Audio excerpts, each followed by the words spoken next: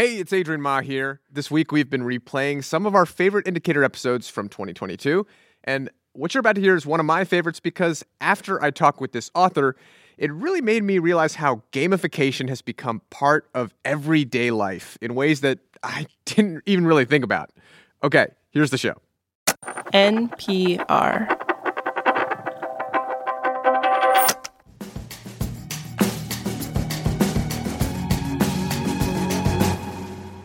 So the other day, I went for a run.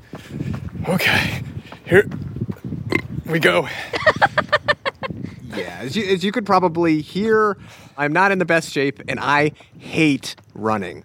It just hurts my feet, hurts my chest.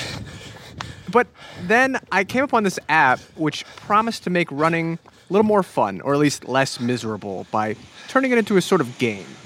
It's basically an audio adventure you listen to while jogging, and your mission is to outrun the undead. You've come down in a horde of zombies. They've heard the noise. They're coming. Run! Wow, so did it work? Well, running still sucks, but it is slightly less boring when you're trying not to, get your brain eaten. This app is called Zombies Run, and it was created by Adrian Han. Hey, another Adrian. You can never have enough Adrians. And he runs a company called Six to Start. Zombies Run is often cited as a prime example of gamification, which basically means combining game-like features with non-game activities. Nowadays, though, Adrian says he kind of cringes when he hears this. And that's because of what he says gamification has become. Gamification is being used to confuse or manipulate or coerce people into doing things they wouldn't have done otherwise. This is The Indicator from Planet Money. I'm Adrian Ma. And I'm Wailin Wong. Today on the show, we talk with Adrian Han. He wrote a new book called You've Been Played. After the break, we talk about how companies use gamification to keep users logging in, working hard, and paying up.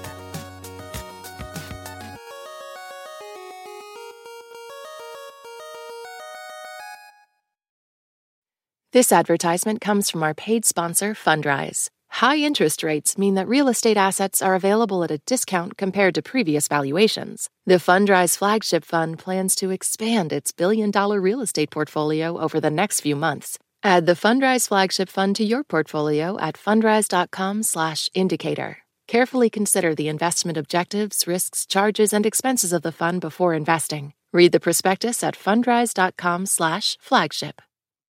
Games grab our attention. They tickle our desire for novelty and achievement and reward. And Adrian Han says that makes them powerful. But games and gamification are two different things. So gamification, as a lot of people understand it, really started, around the late 2000s, when people started using apps like Foursquare, and you started seeing points and badges on apps and websites an awful lot. I remember Foursquare. You would earn these digital badges by checking into local places in your neighborhood. And then if you checked in enough times, you would become the mayor. It was like a whole thing. The only achievement I would have gotten would be the mayor of my couch. Yeah, and since Foursquare, tons of other companies have taken this gamification approach. And with smartphones and the internet and wearable devices, these have all made it so just about any activity can be gamified. So, think about social media where people get likes for posting content, or all kinds of apps that urge you to, keep up your streak by using them every day. Now, Adrian is careful to point out gamification is not inherently a bad thing. He says a lot of educational games, for example, are fairly harmless. There's one, application which I think a lot of people have used or been familiar with, which is Mavis Beacon Teaches Typing. Oh my gosh, Mavis Beacon. She taught me how to type. I was obsessed with this game when I was little. Yes. I don't think I've ever played it. Yeah, there were all these typing games. There's one where you are trying to advance a horse across the screen by typing really fast. It was the best. It was the best. After this typing race, you and me.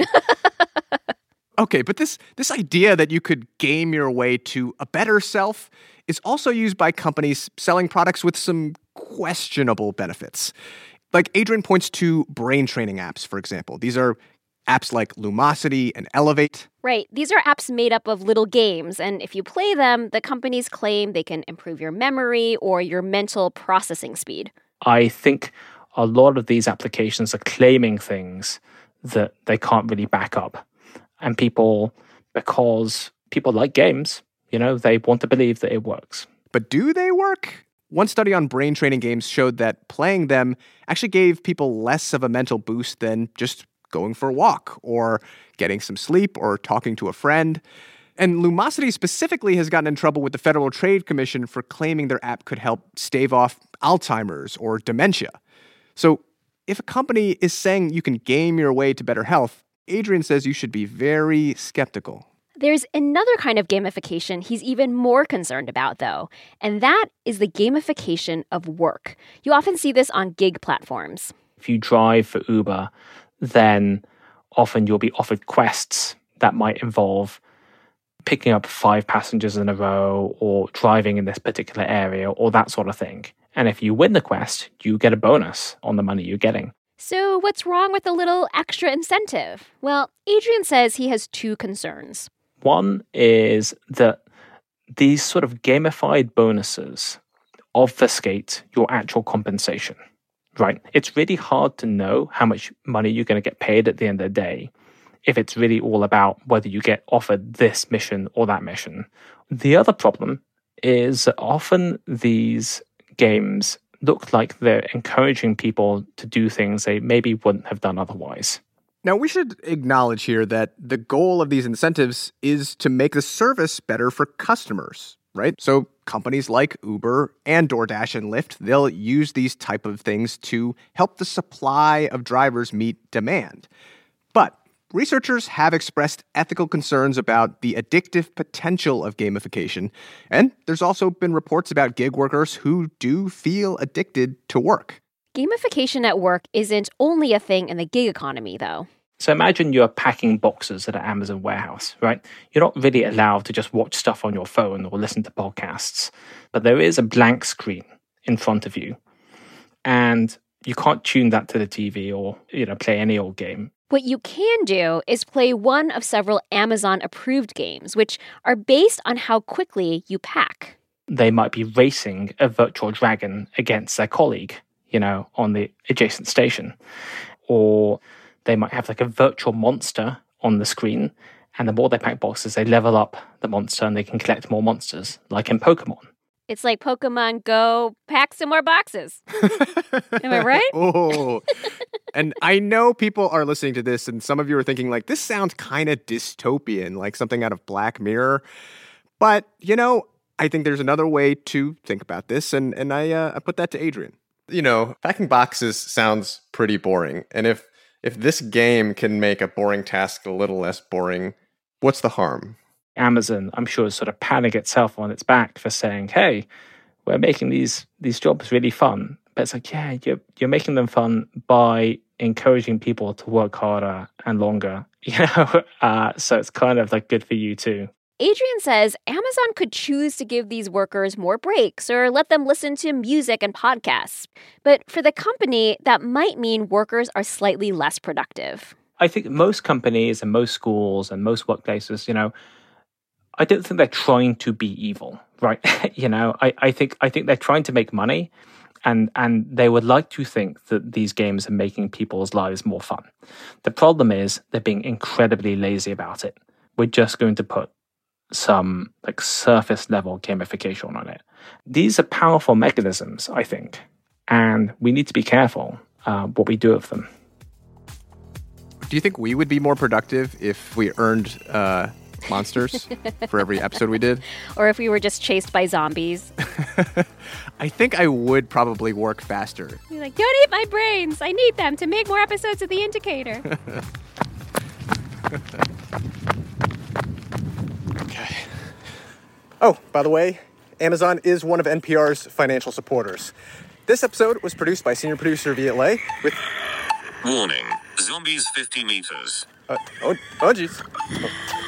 Oh, jeez. Warning. Oh, Zombies geez. 20 meters. It was engineered by Maggie Luthar. Noah Glick checked the facts. Kate Buchanan edits the show. And The Indicator is a production of NPR.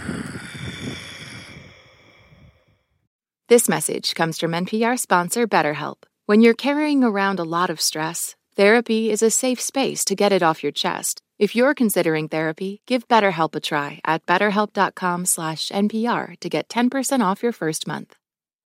This message comes from NPR sponsor Capella University. With Capella's FlexPath learning format, you can earn your degree online at your own pace and get support from people who care about your success. Imagine your future differently at capella.edu. On NPR's Throughline. We cannot function for 24 hours without cobalt because it's in our smartphone, our tablet, our laptop. And as a consequence, the lives of the people living in that part of the Congo descended into just a catastrophe. Find NPR's Throughline wherever you get your podcasts.